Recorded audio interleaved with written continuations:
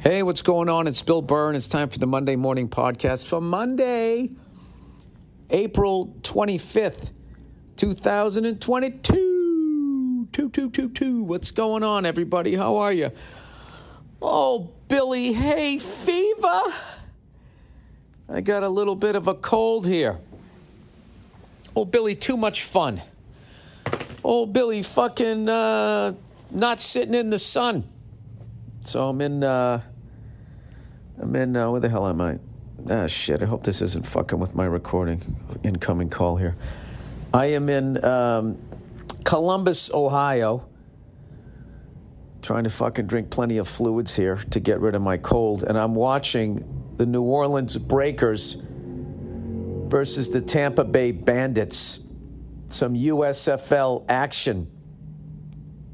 And I got to be honest with you, I'm still heartbroken all these years later, 40 years later, that the Boston Breakers left Boston to go down to New Orleans. They never appreciated him. Look at that, all the way down to the 4-yard line. 37 seconds to go in the first quarter. I'm just saying this just in case somebody's actually taping this game. There's literally 3 people in the fucking crowd. This is decent football, though. I don't know what the problem is. Why people... Well, I guess because the NBA playoffs are happening. I might have to get a New Orleans Breaker to the end zone. Back shoulder. Touchdown! Oh, he dropped it.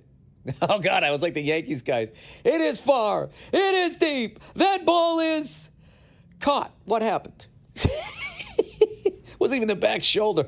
Oh, we tried to one-hand it there. An NFL guy would have done that. I like watching these USFL games because everybody in this league does not want to be in this league. They're all right down to the announcers. Everybody's hoping that someone from the NFL is watching this shit. Touchdown Breakers. My God, there is literally... Oh, my God, there cannot be more than fucking 200 people at that game. That would be amazing. You got to go to these games, guys. If there's a fucking USFL game near you, you got to go. These are all fucking Division I players for the most part, I would think. They just didn't get drafted or whatever. This is still like watching a college all-star game, maybe not the top tier one. You get to watch it with 200 other people? I mean, come on. Who's the redheaded fella there who used to coach the Dallas Cowboys? He's up in the booth. I was watching him. I'm like, this guy's doing a good job. Kind of has a funny way of holding the mic a little bit. But other than that, I think it's all right. You know, he's kind of holding the mic like it's a wine glass. And I'm like, well, he was in Dallas for a while. You know Dallas. That's the Beverly Hills of Texas. There's a 2-point conversion for you. What in the fuck just happened? They went up 6-0, and then they threw another one. Am I watching highlights here? What just happened there? Now, all of a sudden... Wow, what a great catch. All of a sudden, now they're up 14-0. Is there a 2-point conversion? You can go for another touchdown? Oh, these wacky other leagues. That can't be right. Maybe it was already 6-0. Hey, Bill, maybe 99% of people aren't watching the game right now. You should shut the fuck up. All right, well, you just missed a hell of a catch. That you could literally take everyone who's going to your wedding, okay, and go to a USFL game, and there'd be more people at it than this. This is fucking amazing. Anyway, and I want to give a shout out to a New York Yankee fan. I know New York Yankee fans are taking a little bit of shit because a couple of knuckleheads out there in fucking right field. I saw this great video. I posted it on my Instagram stories for all you kids out there. There was a New York Yankee fan at the game. He looked like he was by himself. He had a beer. He had on his Yankees jacket. And he had a hot dog. And he was dunking the hot dog into the beer and then eating it like a cop would dunk a donut into a coffee. Why not a fireman? I don't know. Because that's the stereotype. And I just saw that and was like, yeah, that's what you used to see at games. You used to just see like all of these sports fans doing weird shit like that. I remember the first time I went to Wrigley Field, early 80s, when Leon Durham was there. The great Bill Buckner. Still love that guy. Rest in peace, Bill Buckner.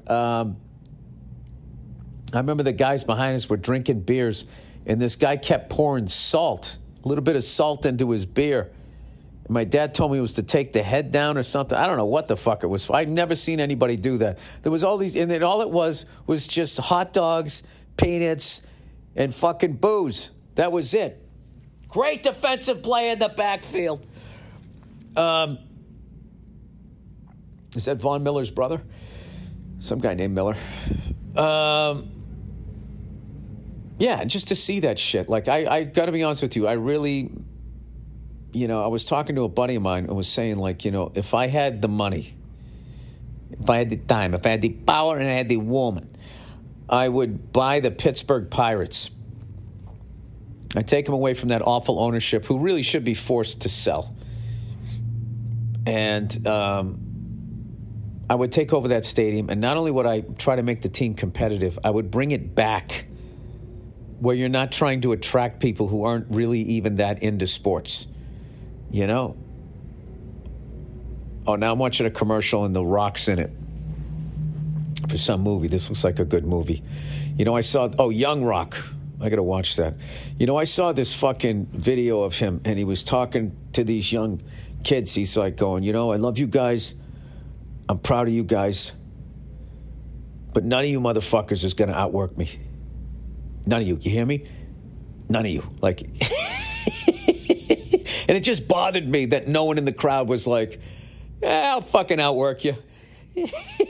Nobody. They just sat there and took it. None of you motherfuckers is going to outwork me. It was really amazing. It was a motivational speech, and then he started giving him shit all at the same time. But how are you going to argue with the guy? The guy's like fucking well into his 40s, and he's absolutely shredded. And you're sitting there in your 20s. You already got a fucking potato skins pooch hanging over your fucking junk. You're like, well, maybe he's right. Thanks. I want to do that. I want to be that motivational speaker that fucking goes around and inspires people. It's like you do the dual thing. You inspire people while also subtly saying they're never going to be as good as you.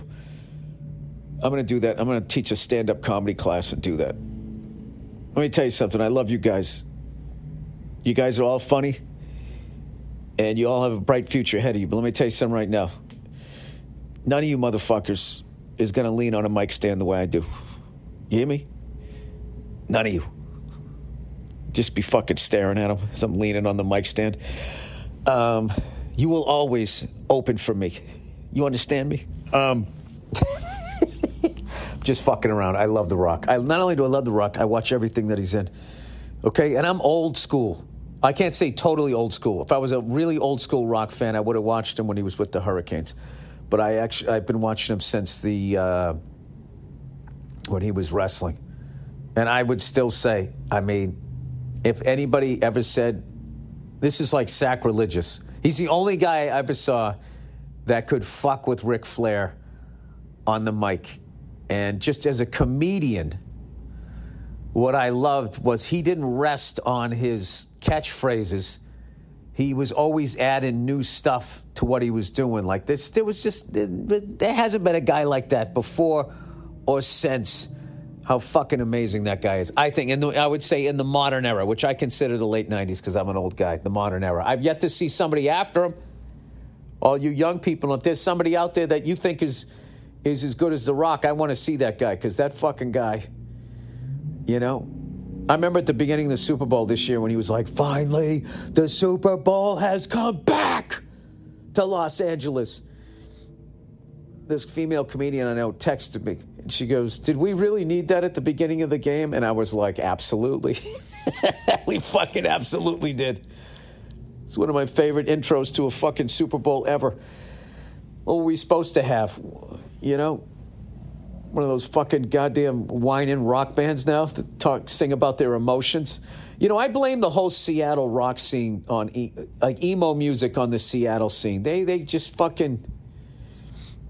They came in and they just fucking changed it. Whining about their fucking days. They couldn't just block their feelings the way the hair metal bands did, I'll tell you right now, if you're not watching this USFL game, the Portland Breakers I mean, the New Orleans Breakers. Are they the Portland? I don't even know where they're from. New Orleans.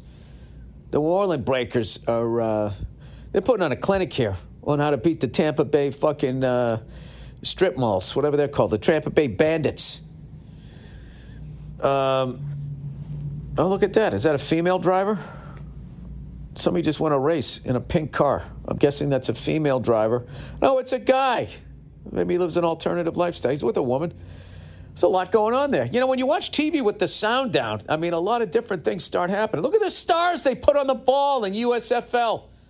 I like it. You got to have, you know, when you have a new league, you got to have a different fucking, they don't have money for cups either. Look at the quarterback's junk hanging to the right. You got to have, I mean, it was right in the middle of the screen, people. What do you want from me? Anyway, you got to have a different ball, like the AFL did, the way the ABA did. I think that right there is a good sign for investors that you could possibly be creating a league that'll eventually merge. I don't know. There's probably too many goddamn teams at this point. I mean, the NFL has 32 franchises, but God knows they're always looking to add more. You know? Like, I'm wondering, do you ever think the NFL would ever get up to 40 teams? I mean, who would thought that they would ever add a game and play 17 games? Which, by the way, I fucking hate. I fucking hate 17. Because now I got to rethink my whole, you know, when you try to predict. What do you think they're going to do this year? Go fucking, 9-7, 10-6? Now you got to be like, what do you think they're going to do this year? 9-8, 10-7? You got to ask yourself, is 10-7 good enough to make the playoffs this year? It's just weird. They're weird numbers. Not a fan. Oh, Billy Grouchy Cakes doesn't like an extra game of NFL football as he sits here watching spring football. Look at the fucking, they got little stars on the front of him when somebody throws a spiral. It looks cool. All right, I gotta do a little vanity thing here. I'm not gonna lie to you. Club Soda Kenny sent me video, center field camera of me throwing out the first pitch. I've probably watched it 78 times today.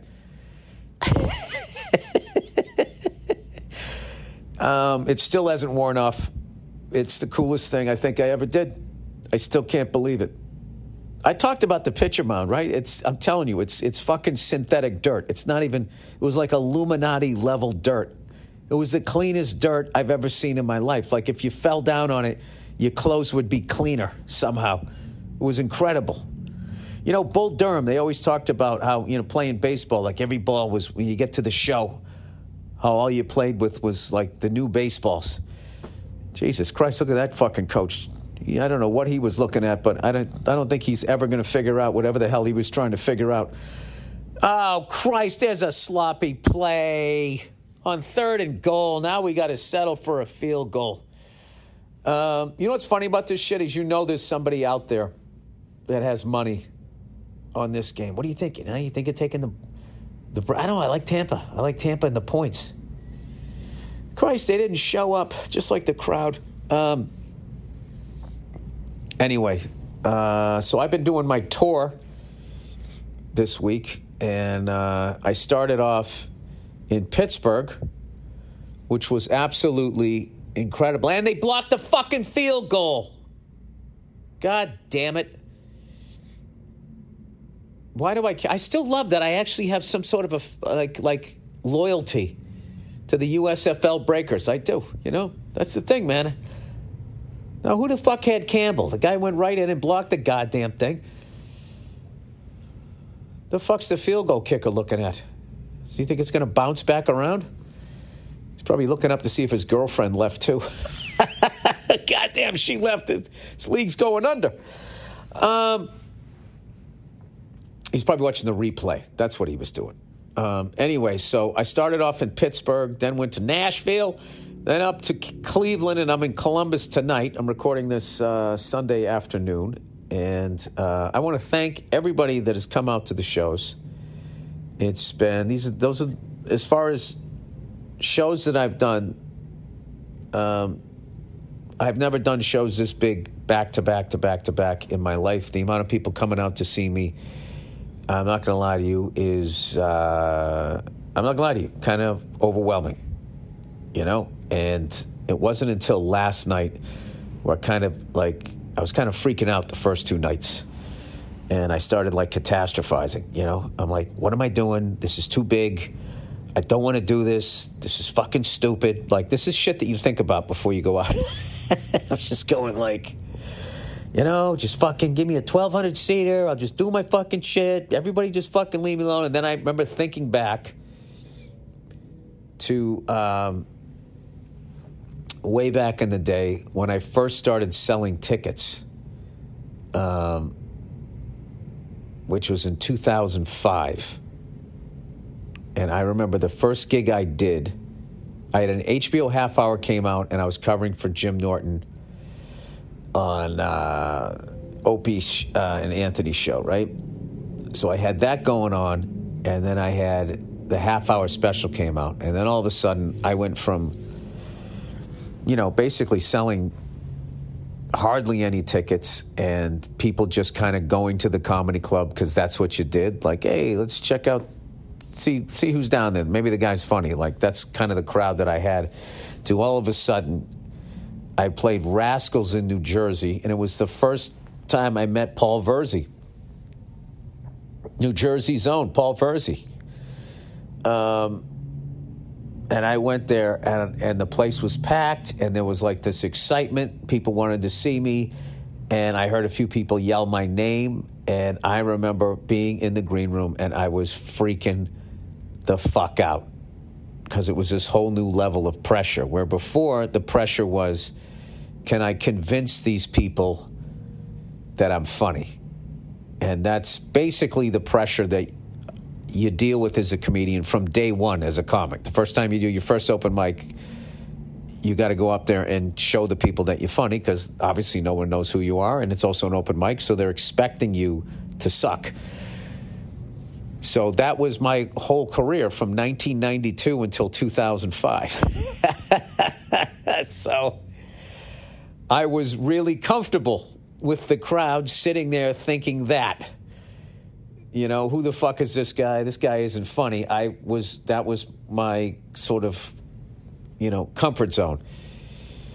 And then all of a sudden, I had those two things happen in my career, and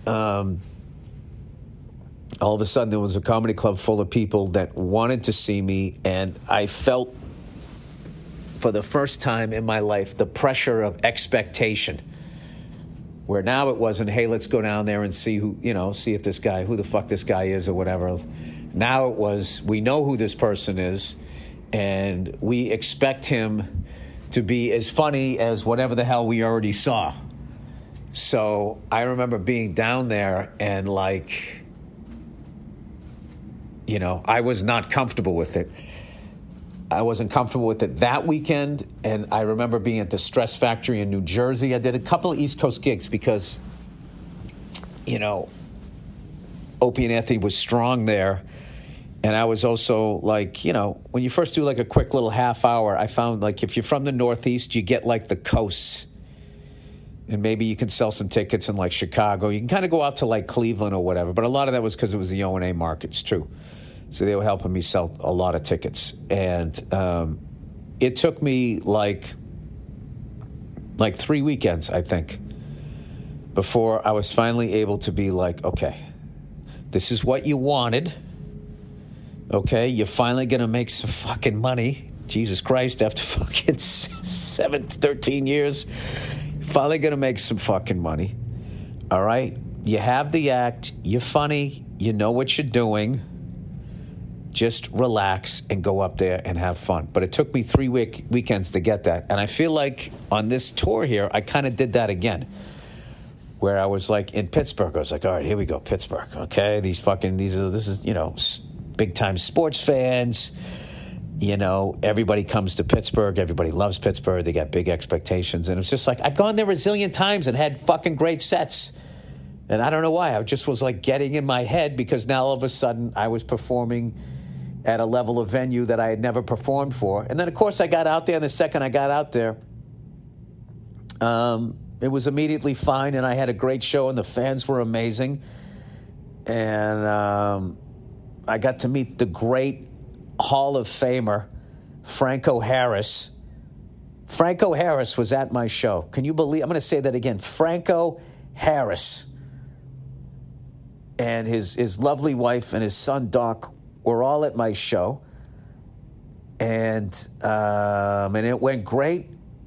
And I got to meet, Franco and his family after the show. It was insane, right? So I was just like, that, I can't even tell you what that was like to meet that guy. I was just thinking of all the football cards I had and being excited every time, I'd be opening the packs of cards with my siblings or whatever, and like someone would be like, Franco Harris, when you would get his football card. What also was cool was Randy and Bill Crawford came down. Randy Bauman and Bill Crawford came down from WDVE, which they were the reasons I ever sold even half a ticket in Pittsburgh because of those guys. They used to let me come in like on a Tuesday and just sit in on the show. God, I love doing that. It was fucking awesome, man. And they were also out at the show. So at the end of the show in the green room, I was talking to Franco, and somebody, a Steeler fan, showed me the entire Immaculate Reception from a 50-yard line camera that has the whole thing. And he, without a doubt, caught the ball before it touched the ground. I mean, you can still argue, did it go off an offensive player first? Who the fuck knows? But, it always just seemed the way NFL films cut it that they were trying to do something underhanded, because they were showing the play from that 50-yard line thing, and then they would always cut to the close-up. But what it really was, now that I've done a little directing here, what it was is they were set up to watch where Terry threw the ball, not where it was going to ricochet. So they didn't have the shot. So they were probably in close on where the ball was going to end up, and then it ricocheted to the right out of frame, so then they had to go to the end zone shot. And all that they had from that was sort of a three-quarter shot on Franco, so you couldn't see the ground. You could never see if it touched the turf or not. And I got to watch it with Franco Harris. How fucking nuts is that? Anyway, so then the next night I go down to Nashville, and I felt the same feeling again, what am I? This is too big. What am I doing? And blah, blah, blah, blah, blah. And then I went out there, and it went great again. And then, Nashville was a mind fuck, because I remember I went to a Predators game their first or second season before they became this big hockey town. And I remember walking up to buy a ticket, and I was hearing, Nashville has all the great live music and everything, right? And I heard this guy, he was dressed like a cowboy in this little bar, and he was just singing.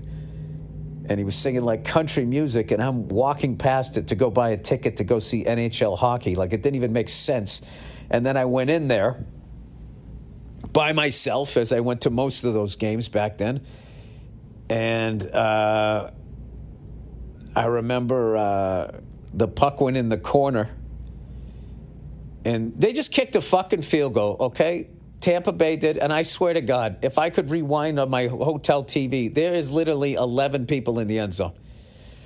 You guys got to get out and support this league. It's a good fucking thing. More sports, less war. That's my hippie mantra.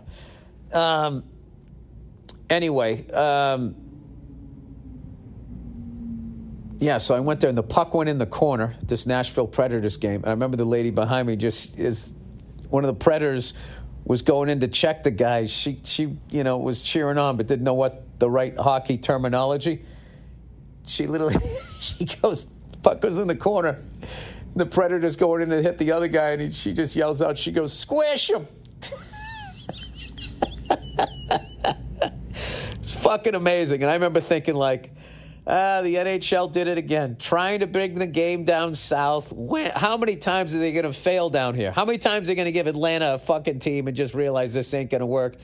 And lo and behold, Nashville becomes this insane hockey town. And ever since then, I feel like the NHL has made great moves with where they put their teams. The Vegas Knights. I mean, the fans are crazy there. And I think the Seattle Kraken are going to be fucking huge, too. So anyway, last night I'm in Cleveland. And I'm waiting to go on. And Vanessa Fraction and Joe Bartnick are opening for me. And Joe, by the way, is taping his show tonight, his stand-up special with All Things Comedy at, what's it called, The Den or something like that, in Chicago. Old Freckles is going to be warming up the crowd, fucking around, trying out some new jokes, talking to the locals, getting everybody all amped up, you know?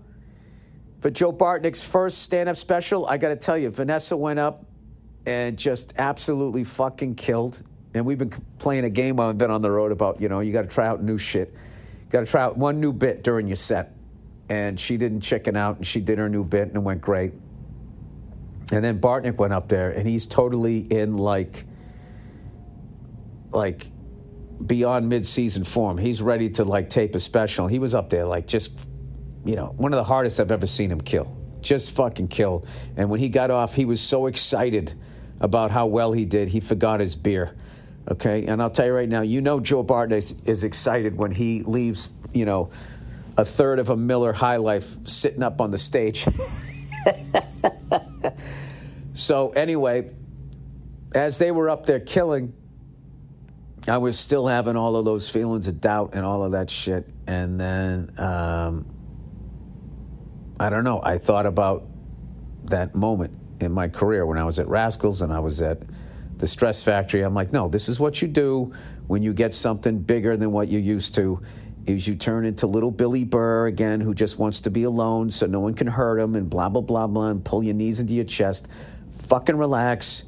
Go up there. It's going to be fine. These people want to see you. Have a good time. And I went up there and, like, had the best set, I think, of the 3 nights that I've done it. And I was like, okay, all right. And now tonight I'm all excited. I'm in Columbus. And I'm not feeling any of those feelings other than that I'm just going to go up and have a great time and fuck around and try out some new shit. So, I don't know. I was telling you that story in case there's younger comedians listening, because that's something that, you know, what I just told you is not a unique thing. Like, that's what performers, I think, go through. I don't know. If you're wired like me, I should say. Some people are just, I mean, they're ready to play an arena the first night you meet them. The first person that comes to mind with that would be Kevin Hart. Kevin Hart, when I met him, he was ready from day one. Day one. If you told him to go play an arena, he would go out there with his first 5 minutes with supreme confidence. He was just wired that way. So I was, as much as all that he's done, I don't think... I was, you know, I guess you're a little surprised when somebody you work with is all of a sudden starring in a movie, but I wasn't surprised that he could fucking handle it. I mean, he just, you know, I don't know, one of those rare people was just ready to go from the beginning. Anyway, let's talk about some other stuff. Your Boston Celtics, my Boston Celtics, are up 3-0 over the Brooklyn Nets. And I got to tell you, I was worried about Game 3. Because, you know, we went up 2-0, and, you know, the cameras were on the Celtics fans, not the smart ones who go home, the drunk ones who hang out afterwards and get in the camera like, oh, and holding up 4 fingers like we're going to fucking sweep these guys. And I'm thinking, like, what are they doing? These are the same people that are heckling fucking Kyrie Irving. What are you doing? You're just motivating these people. Just fucking go home. Don't say shit. You know, some people fucking watch sports so if their team wins that they can talk shit. I don't know why, but that is an unfortunate part of sports fandom. So anyway, I remember I was in a cigar bar afterward, like living my sports dream. Okay, I watched the end of the Red Sox game, even though we lost to the Blue Jays, who ended up taking 2 out of 3 from us, sons of bitches. And I was watching the end of the Red Sox game with the Celtics game on. And the Red Sox games ended, and then they were promoting the Bruins versus the Penguins in Pittsburgh the next night that I was going to be in, which we lost to them too. But I was like, this is what I miss. I haven't experienced this since half my life ago. I left Boston when I was 27. I'm going to be 54. For half of my life, I have not lived. I've lived in hostile sports, behind hostile sports lines, and I get fucking sick of it. So anyway, as I was watching them promote the Bruins game, they cut to the after, Celtics, the post-game interviews, and they were cutting to highlights of it. And they showed Jason Williams, and he's dressed like he just won a Grammy. And then they cut to Kevin Durant, and he has on just regular tracksuit with this red knitted hat, and he looked like Marvin Gaye right before he went into the studio and was going to record What's Going On. So I was just sitting there going like, we're looking like the Miami Hurricanes right now when they got off the plane wearing fatigues, thinking the whole shit was a foregone conclusion. So I was really nervous that Kevin Durant was going to have a big game and that, it was going to be all of a sudden 2-1. And then we'd be looking at the next game of them being able to tie it right up. But fucking Celtics, Jesus Christ. I only was able to watch highlights. But, my God, Jason Williams, Jaylen Brown, Marcus Smart. I mean, who, by the way, congratulations, won Defensive Player of the Year. Also hit a couple of big threes down the road, or at least one that I saw. And, we are on a collision course, I'll tell you, with the Milwaukee Bucks, and everybody's going to see the matchup that ESPN is too afraid to talk about. All right? Did he just fucking catch that? That has got to be the greatest catch in front of 18 fucking people I've ever seen in my life. 3:16 to go in the third quarter. Number 9 for your New Orleans Breakers goes up one-handed catch between two defenders. He kind of brought the other hand over. Wow, what a catch. People, they're not going to go because of the uniforms. That was a big-time fucking catch. Anyway, there's a collision, a sports rivalry about ready to happen, and I don't know why ESPN is shying away from it. But all the real NBA fans know it's coming. All right? It is the rematch of Grayson Allen and Grant Williams.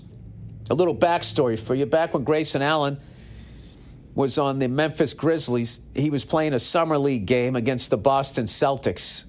And in the course of about 10 seconds, he committed 2 flagrant fouls against Grant Williams. All Grant did was just, a pick, screen, whatever the fuck you call it, from behind. Grayson didn't like it. Grayson showing no grace. Didn't like it whatsoever. And just sort of swung at Grant Williams' head. He gets a flagrant foul. You got to watch it. I should post it because the announcers just rip him a new one. And then, I don't know, like right as they come out of that, the Celtics go back down with the ball. Another screen. Grayson Allen doesn't like it. Grant Williams goes up for a fucking layup, and he swung at his fucking head is what it looked like, and he got himself ejected. Now, since then, I think Grayson has stopped playing like that. I know today he had a big game with the Milwaukee Bucks, and he's been doing great with the Bucks, and he scores all kinds of points for them. I think he's changed his game. All right? But the question is, when he sees Grant Williams, will he revert back to who he was? Is that him? Is that who he is? Huh?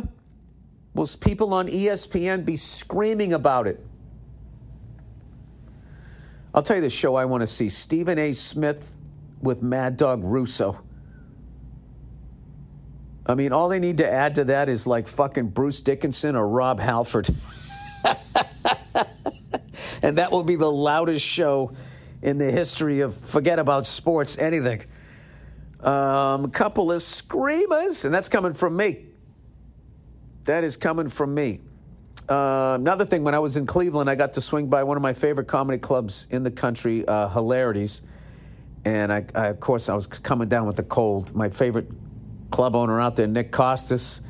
We got to hang out. So many memories. I hadn't been in there in like 10 years, and all of the memories all of the friends that I met, all of the people that I've met, all of the times I hung out, all the sets, all the comics, all of this stuff came flooding back. And I had nothing but just nothing but fond memories. And I swear to God, if I didn't have kids, I would love to come through there one time and just do like a weekend, next time I'm building an hour, maybe do a Monday, Tuesday, Wednesday. But Nick was class, as always. Unfortunately, I had to leave a little bit early because I wasn't feeling well. But anyways, I want to thank him and his staff and everybody else. And one of my best friends in the league, in comedy, Nate Craig, was out there. It was just a great time. So anyway, let's do the reads here for the week. Oh, would you look who it is? Well, would you look who it is? It's old ZipRecruiter. ZipRecruiter, everybody. Let's see here. According to the latest research, 90% of employers plan to make enhancing the employee experience a top priority in 2022. After all, a happy workplace is key to attracting and keeping great employees. Oh, did they finally learn that treating their employees like shit wasn't a good idea? And if you need to add more employees to your team, there's always Zip. Their matching technology helps you find the right people for your roles fast. And right now, you can try ZipRecruiter for free at ZipRecruiter.com/Burr. Zip. Recruiter. That's the new one. That's the 80s hair metal devil reading of ZipRecruiter. ZipRecruiter. Actually, no, I would have the pause. It would be like, Biz. Sorry. Uses its powerful technology. Piz is zip backwards. Technology to find and match the right candidate up with your job. Then it proactively presents these candidates to you. You can easily review these recommended candidates and invite your top choices to apply for your job, which encourages them to apply faster. No wonder Zip is the number one rated hiring site in the U.S. based on G2 ratings. ZipRecruiter's technology is so effective that 4 to 5 employers who post on ZipRecruiter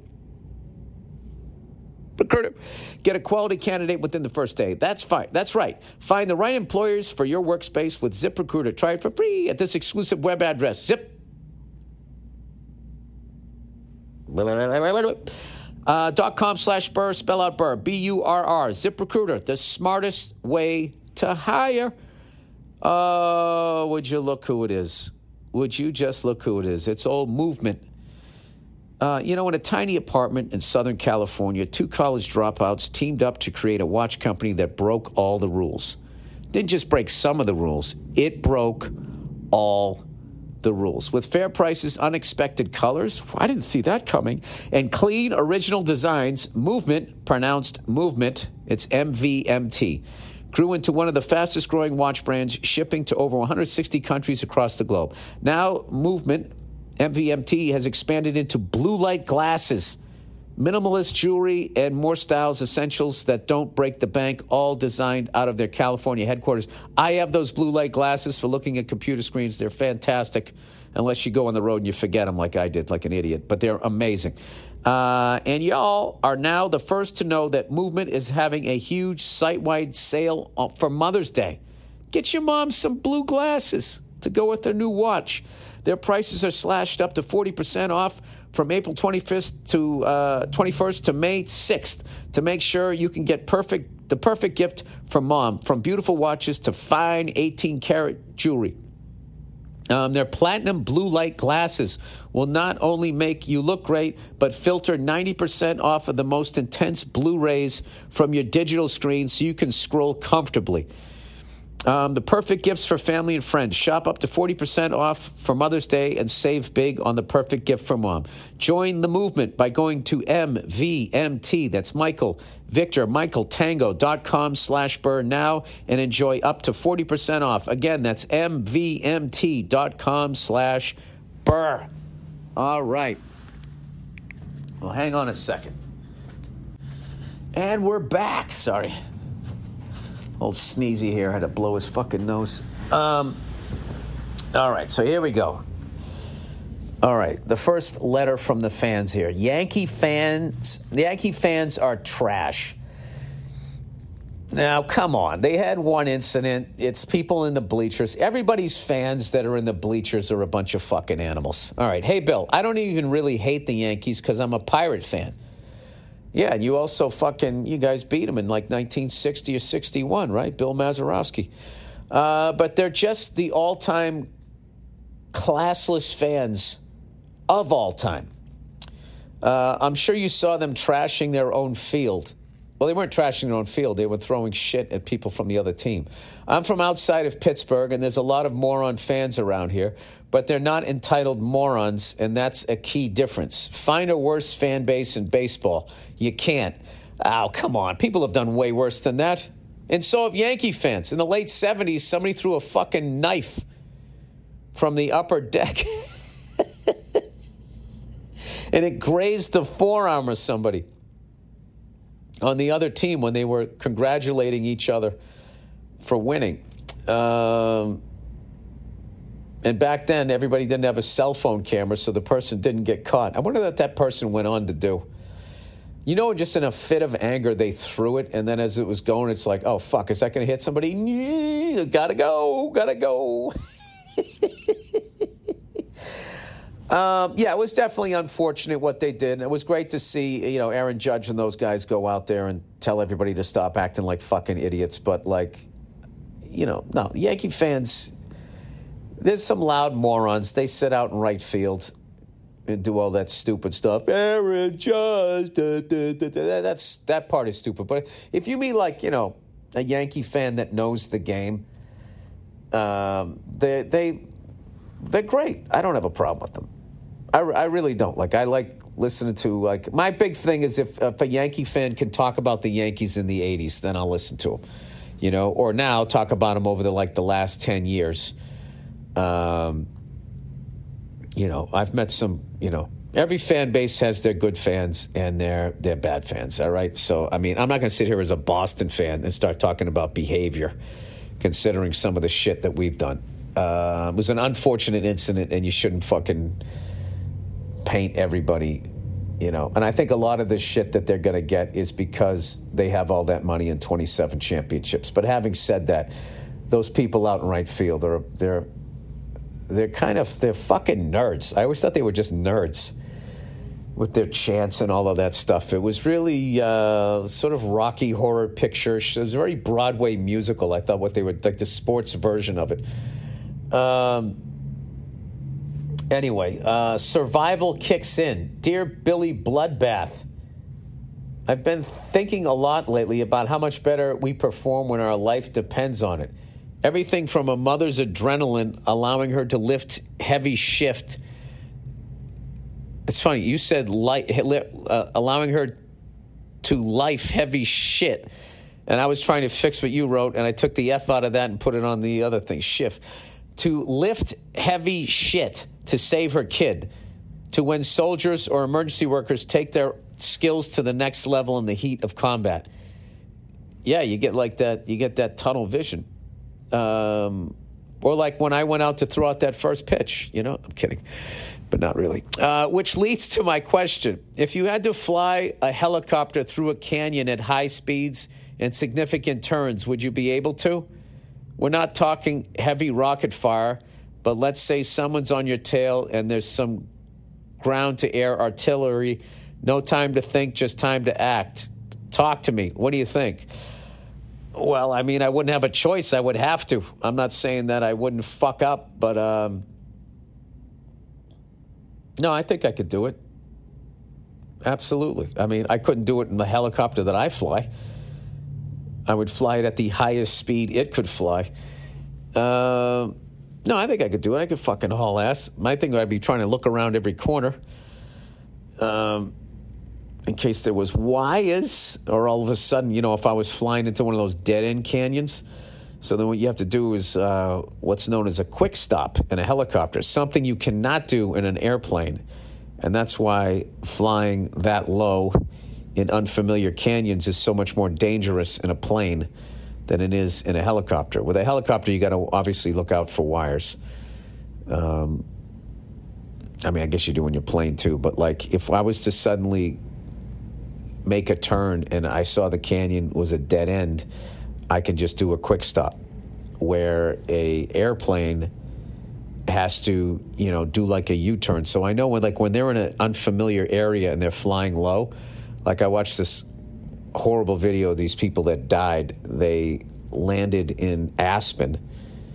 They were on their way across country to refuel and all of that, and it was a hot day, so density altitude was a lot higher, meaning the air was a lot thinner than it usually is at that altitude, causing you to not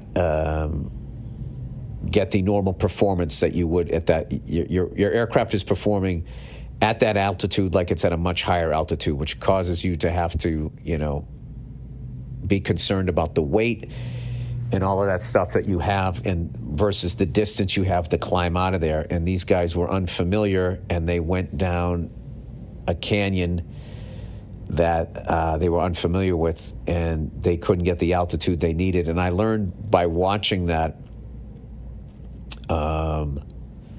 They just showed something on Carlton Fisk. He didn't pass away, did he? Why would that be showing that here? They were showing... They were talking about how, as a pilot, the safe way to fly something like that, if you're not familiar, is you fly to one side of the canyon or the valley or whatever. You're on one side, so if you do have to bank around, you don't have to eat up any more distance by getting to one side of it so you can make the turn. You can immediately just enter the turn. And these guys didn't do that, and then they tried to do it, and they just went into the fucking trees. It's horrible. Hang on a second. Please tell me Carlton Fisk didn't fucking pass away. Please tell me that. It's his birthday or something. Carlton Fisk. They just, for some reason, just showed him in the middle of a USFL football game. Okay, he's still alive. All right, good. Jesus Christ. Sorry, I didn't mean to scare you guys, too.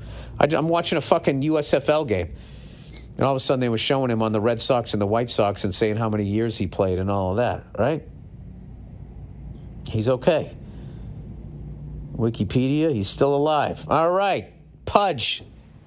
The great Pudge Fisk. All right, now that I scared the shit out of you, let's... So anyways, going back to that, what do I think? Would I be able to do it? I would absolutely be able to fly way beyond anything I've ever done on my own skill level. Would I be able to shake the pilot behind me? Probably not, because I think everybody is pretty much a better pilot and has more hours than me. I only have like 300 something, although I should be over 400, but I'm not allowed to fly until I get the first edit of this movie done. So that's where I'm at. All right, Made in America. Oh, this is my favorite thing. By the way, I'm getting my mother-in-law one of those U-turn turntables. That's made in America in Massachusetts. Made in America amps. Hey, guys, Headstrong is a one-man operation, has been hand-building tube guitar amps for 19 years in the U.S. Andrew Themelis, are you listening? Just like they were done in the 1950s with no circuit boards or integrated circuit chips. It's called Headstrong. Come on, all you dad rockers out there who are making a decent living because you don't play in a band, you're going to get one of these. Nah, nah, nah, nah, nah, nah, nah. All hand-wired using cloth-covered wire. Handmade vintage spec transformers, U.S.-made solid pine cabinets, and handmade speakers. Just like the old Fender amps from the golden era of American craftsmanship and tone. All here in a tiny little shop in the mountains on western North Carolina. Wait a minute. I think I got one of these from this guy. I know this guy. Yeah, Headstrong. I have a fucking amp, and I still stink. But, I sound great when I stink. 21.3 at halftime, by the way. American-made vibrator company. Okay, here we go. It takes all kinds. Everybody's got it. There's plenty of voids to be filled here in America. Dear Billy Ginger Balls Burr, Remanufacturing in USA. What does re stand for? Is that replying? I have no idea. Okay, I'm an engineer at the Cleveland Vibrator Company in Cleveland, Ohio. I love my job because I design and test vibrators every day. I enjoy it, but it's hard work. Get it? Sometimes I'm sore at the end of the day and need a stiff one. Get your mind out of the gutter. It's not that kind of vibrator. That's what I thought. We make industrial vibrators for transportation and processing of bulk materials ranging from animal feed to iron ore, cement to plastic pellets, fasteners to fun dip. Well, what does the vibrator do? It shakes everything inside the thing so it settles and you can put more in the container? I don't even know what you do here. Think of that show, How It's Made. 1 out of 3 segments will have a vibrator in it as part of the production process. Oh, my wife loves telling people where I work and says that I'm a professional vibrator tester. She's not wrong. I wear shirts and hats with our company logo out and about, and we have a lot of fun with reactions. Hate the show. Never listening again. Can't wait to see you in Cleveland, April 23rd. Go fuck yourself. I don't know what that is. I'm going to look that up. Cleveland Vibrator Company. Oh, Jesus. I can't do that next to Carlton Fisk's name. I got to delete him first here. Cleveland. Come on, you fucking cunt. Vibrator Company. Let's see. Images. Cleveland Vibrator Company. All right. I have no idea what it does. It vibrates something, but not your clitoris. Your clitoris. All right. Well, that's awesome. All right. Said the wrong thing. All right. Hi, Mr. Burr.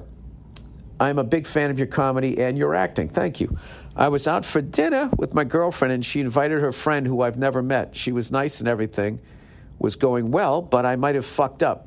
At some point in the night, she mentions that she is now demisexual and explains, thank you that you're going to explain this, that it means that she only has sex with people she has a real connection with. Well, there you go. I said, so I guess you're just not a whore anymore.